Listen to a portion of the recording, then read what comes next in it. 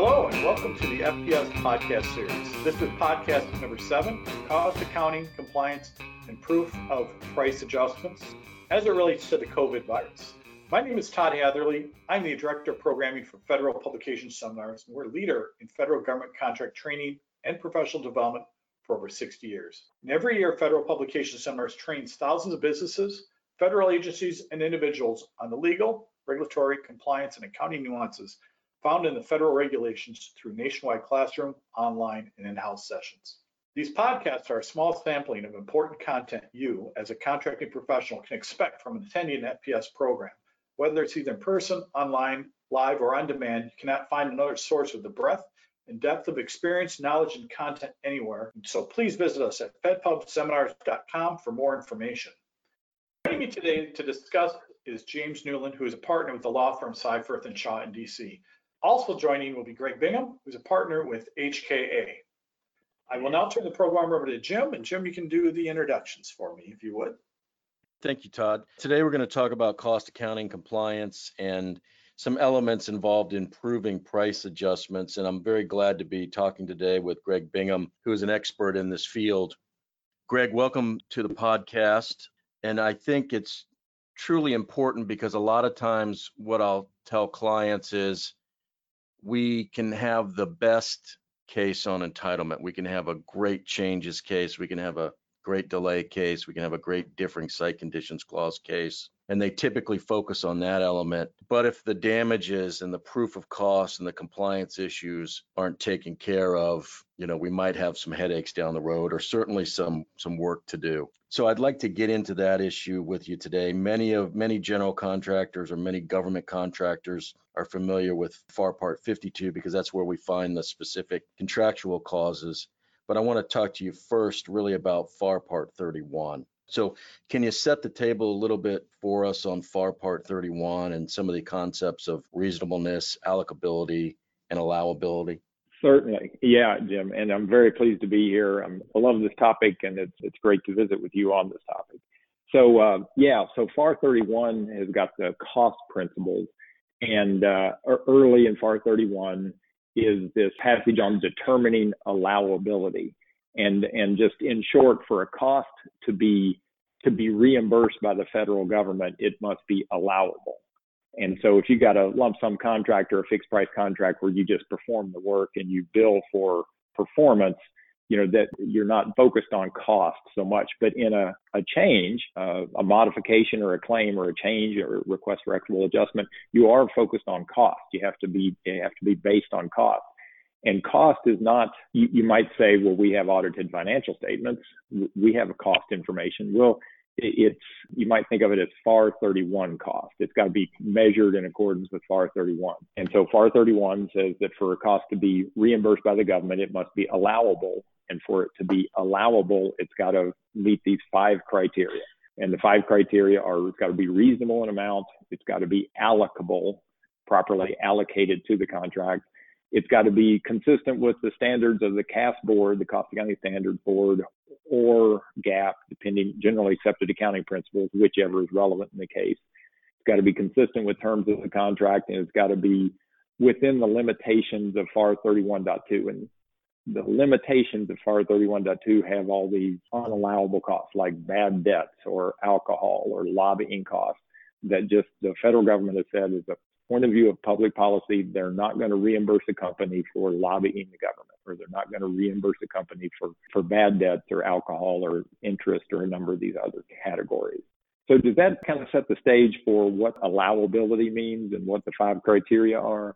Yeah, it does. I want to get a couple more examples on the table because I think it's critical. In my practice, I represent construction contractors who many times will do both private construction contracts and public or federal government construction projects, but they have the same accounting system. And so you get into all kinds of issues there. So when you talk about unallowable costs, I really want to talk about entertainment costs and employee morale, because on the private side, sometimes we'll see things that I'll loosely call team building costs, for lack of a better word, that are in the job cost report. And that sounds like a definite problem on the government contract side.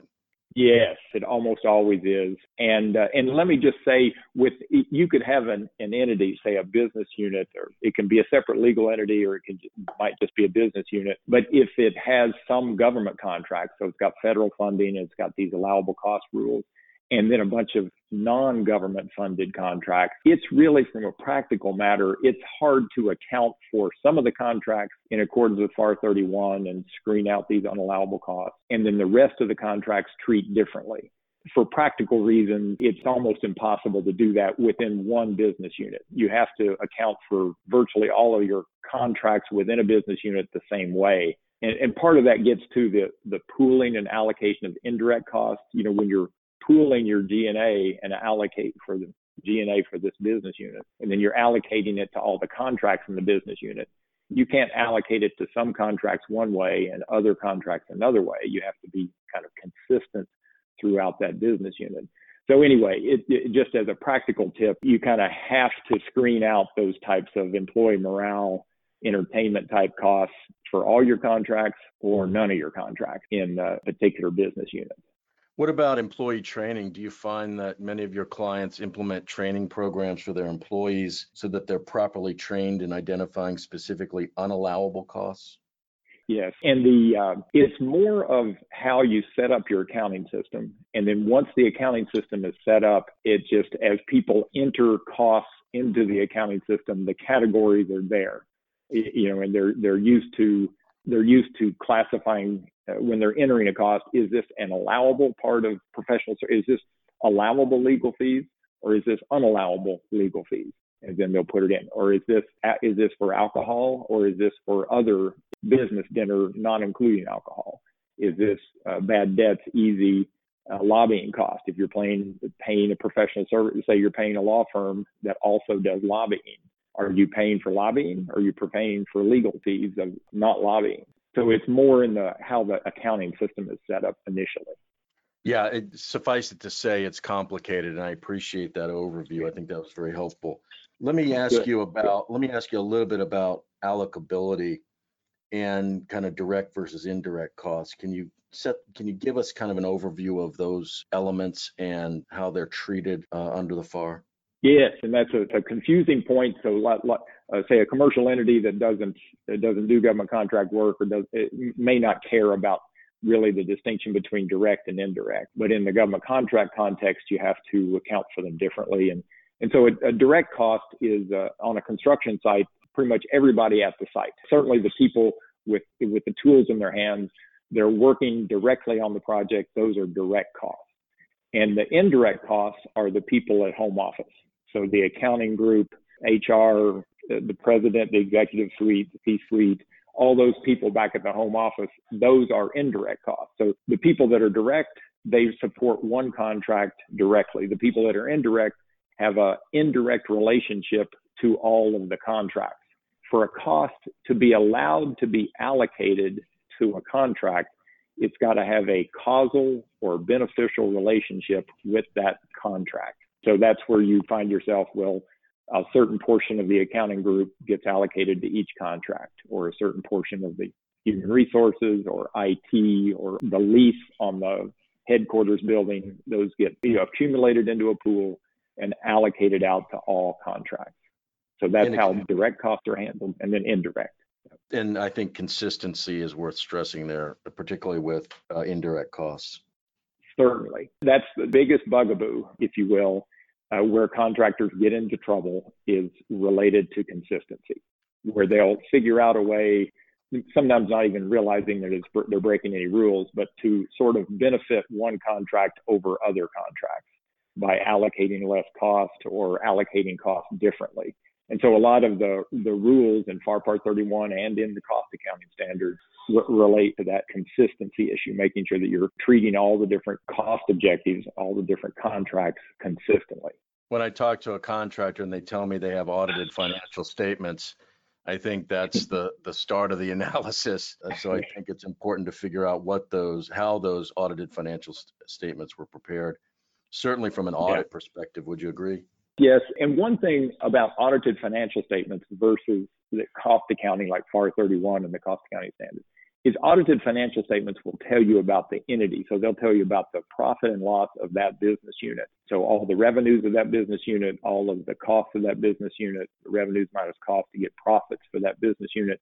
But if you ask the question about what's the cost incurred on a particular contract, you can't dig that out of the financial statement. That question, what's the cost incurred on a particular contract, that's going to be answered by cost accounting, not financial accounting. And so it's going to be cost accounting, and it's going to be as measured by the FAR 31 or measured by the cost accounting standard. So this might be a good time to shift from FAR 31 into the cost accounting standards. Can you give us an overview of what we mean when we talk about CAS and distinguish between full and modified consistency standards? So yeah, a brief tangent related to Admiral Rickover. So when you put yourself back in the 1960s and 70s, and the Admiral has got a lot of cost reimbursement shipbuilding contracts, and he's awarding the contracts, and then after a few years of performance, he's trying to compare the bid to the costs incurred to see how the contractor is doing. Is it a contractor overrunning or underrunning? How are they doing? The contractors would say, we can't do that comparison because we're not reporting our costs as we incur them consistent with the way we grouped them in the bid. So we can't compare, except on a total contract basis. We can't tell you if we're overrunning or underrunning. You ask about the hull of a ship or the engine room or a particular thing, can't tell if we're doing better than we did or worse than we did. Any regulator, I think, would be frustrated by that. And so he kicked off, lobbied Congress to get Cost Accounting Standards Board, the CAS board created, and then the CAS board created these 19 standards. And the first of the 19 standards requires the consistency in estimating, accumulating, and reporting costs. And so it's consistency between the way you propose on a contract and then you later record your costs on the contract and you later bill on the contract, for example. All right, and I'm assuming that they cover things like consistency in allocating costs, accounting for unallowable costs, that type of thing as well. Yeah, and so I'll say that the distinction between FAR 31 and the CAS, FAR 31 focuses primarily on the allowability of costs. With the 5 criteria that we talked about, it's kind of public policy. Is this a cost that the federal government has said they will reimburse contractors? Is the cost allowable? Whereas the cost accounting standards is more on the measurement, assignment, and allocation of cost. It's mainly just uniformity and consistency. It's like whether a cost is allowable or unallowable, they want it to be uniformly and consistently accounted for. And then basically, Greg, how would a contractor that's perhaps moving from the private sector into doing government construction or government procurement, how would they know whether they are subject to CAS coverage? That's a great question. I get calls on that all the time, and the rules should be more straightforward than they are. They're just not. The questions that the contractor needs to ask, are they new contract trigger CAS coverage? And then if it does it trigger all 19 standards that's called full CAS coverage, or does it trigger what's called modified CAS coverage, which is just 4 of the CAS? And then if it triggers modified or full, does it also trigger the requirement for a CAS disclosure statement? So those are all things that have to be evaluated. One of the triggering events for a CAS covered contract is a $50 million award, but there are lots of exemptions to that. So if you got a $50 million sealed bid contract, it's exempt from CAS covered. A $50 million commercial item contract, it's exempt. A $50 million fixed price contract with adequate price competition and some other criteria, also exempt. So there's these 9 exemptions. Parsing through those exemptions to see if your particular contract is exempt is a complicated thing that people need to do because it's a pretty important thing. And that's just based on the 50 million threshold. There's also, if you've got a $7.5 million contract, but you've got some prior year CAS covered contracts, it can cause your new contract to be CAS covered. And so you have to look at the other contracts in that business segment, figure out if the new contract is CAS covered, which makes it complicated. Even the federal government can't tell if your new contract is going to be CAS covered often because they don't know about the other contracts in your business segment. So it's a complicated mess. I'm sorry it's not more straightforward, but you just need to dig through the FAR, or this is not a commercial, not intended to be a commercial, or call me or somebody like us that can walk through the requirement.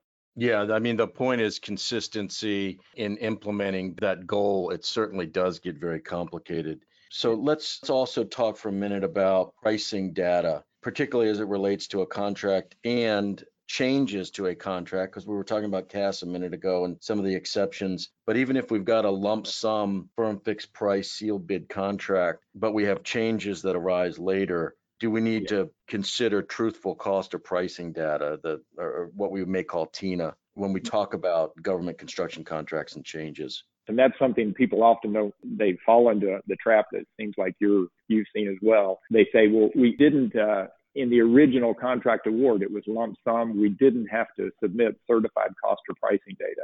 So why would we have to now that we've got a change order? And if the change order is under what's called the TINA threshold, the truthful cost or pricing data threshold, which is currently $2 million, if it's under that amount, you probably don't have to submit certified cost or pricing data. But if it's above that amount, you probably do. Then there's this disclosure statute, TINA, Truth in Negotiations Act, and it's been changed to truthful cost or pricing data. And so lots and lots of data have to be disclosed to the federal government. Now, that doesn't mean that you have to price your mod, your claim or your REA or your contract mod in any particular way, but it does mean that you have to disclose a lot of information that may be useful to the government negotiator. The basic point is that there was considered to be this information asymmetry, or like the contractor having all this information and they're sitting across the table negotiating with the government, and the government doesn't have the same information. And so the government's at a disadvantage. So the statute was put in place to give the government lots of data so that they would try to level the playing field, so to speak. Particularly on that contractor that's shifting over from doing private work to all of a sudden now they're negotiating with a contracting officer on a government contract.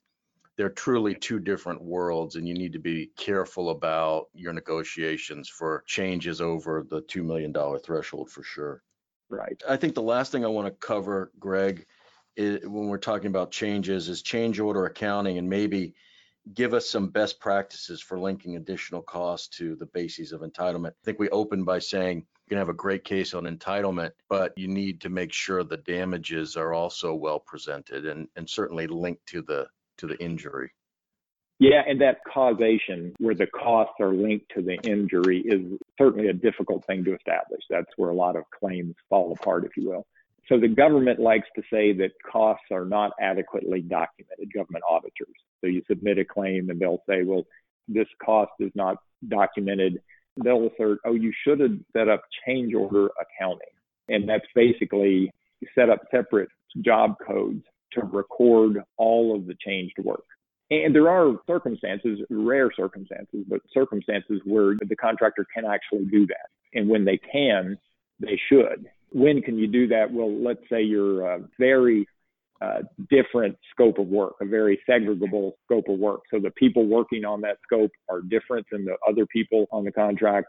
And so those people can just record their time to this other scope of work. Or materials, kind of the same thing. The materials are easily segregable. Generally speaking, that's not the case. There's, especially in the case of loss of productivity or disruption or delay related costs, it's really virtually impossible to segregate your costs using change order accounting. But that's something you contractors should try. I think the key is, as you point out, if you've got, for instance, direct cost changes on a construction project, for instance, maybe we're putting in additional 2-inch conduit for electrical work. And it really gets tricky from a tracking standpoint, because remember, contractors are trying to build a project. They're not necessarily trying to build a file documenting everything they did. But if we've got If we've got a contractor putting in 2 inches of conduit, and then the government says, well, we want to extend the conduit to run in this area of the building, and you got the same crews doing it, it really gets to be kind of a nightmare for the guys in the field in particular who aren't focused necessarily on paperwork, but it can sometimes be a necessary evil. That said, you mentioned like something like a measured mile. Inefficiency claims are notoriously difficult to document and sometimes difficult to price. But what is a measured mile? How do you approach that? So in many cases, it relates to labor productivity. And it's you look at the labor productivity anticipated in the bid, or just a data point, not that you're going to necessarily use it in the claim. So the labor productivity anticipated in the bid, the labor productivity before in a smooth performance part of the contract, a part of the contract where you did not have the disruptions or inefficiencies caused by the government. And then you compare the productivity in that good portion of performance to the productivity in a disrupted time period. Once you get the delta or the difference between those two productivities, then you can multiply that by the labor hours and come up with a damage amount. And this is, I've given you the kind of the base case for the measured mile, the type of technique I just described. Tweaks or modifications to that technique are used in lots of different ways in lots of different industries, in construction certainly, but outside of construction too. I think the DCAA's contract audit manual says something kind of positive about measured mile, memory serves. And I'm not an attorney, but I've seen decisions at the ASPCA where they're kind of positive about the measured mile technique being an acceptable technique. Particularly in the ASPCA, where you're sometimes distinguishing on mechanical claims between using a measured mile and something else like the MCAA factors. It's sometimes a challenge to use the latter in the ASPCA, whereas a lot of times the boards will look very favorably on a measured mile. But that said, a measured mile requires good data. On a COVID-19 project, for instance, that was ongoing, and then it was hit with a COVID-19 impact, I think the contractor has a good opportunity, particularly if there was similar work in the pre-impact period that compares very similarly with work in the post-impact period. The table's kind of set for the contractor to say, well, my productivity before the COVID-19 impact, where now I have to sanitize the work area or can't have as many people working efficiently and I've got to send them home or that type of thing. They can compare the pre-impact period to the post-impact period. And sometimes if they do it right, it's pretty compelling. Yeah, you have a great point there, because sometimes there's a project that is disrupted from the beginning. Maybe there's a differing site condition or there's some issue, so you don't have a clean period or a good productivity period. Where here, as you point out, it's all over the news. You know when certain events happened that affected productivity.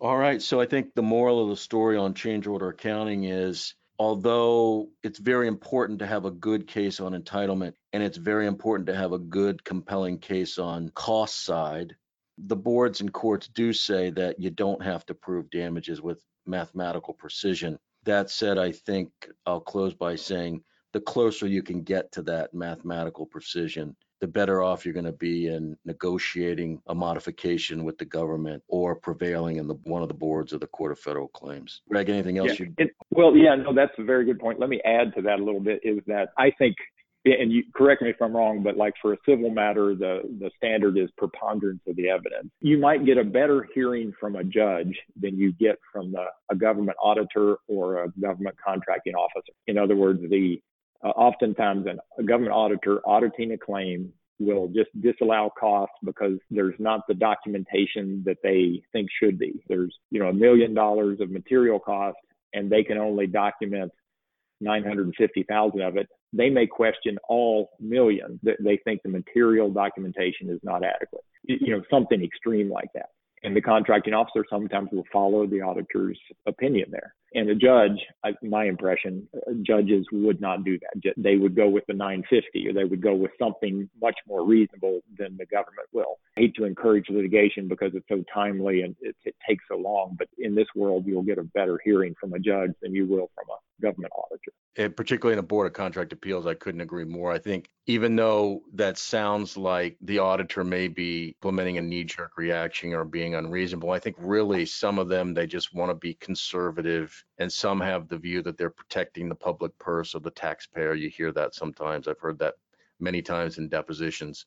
When you get to the Board of Contract Appeals, there's really going to be a view towards, did the contractor actually do additional work, and what is the reasonable cost of doing it? To the extent you can paint a picture that links the change and the actual cost incurred, I think you have a better chance of recovering more of those costs than if the board has to resort to something like a jury verdict. I think then the awards get reduced significantly. But I think that's a great point.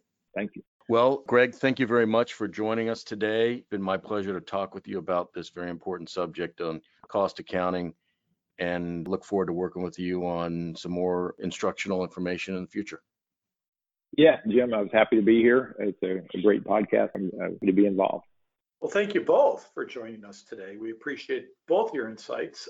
Again, Jim Newland, a partner with Seyfarth Shaw, and Greg Bingham, a partner with HKA. Jim, how can people get a hold of you?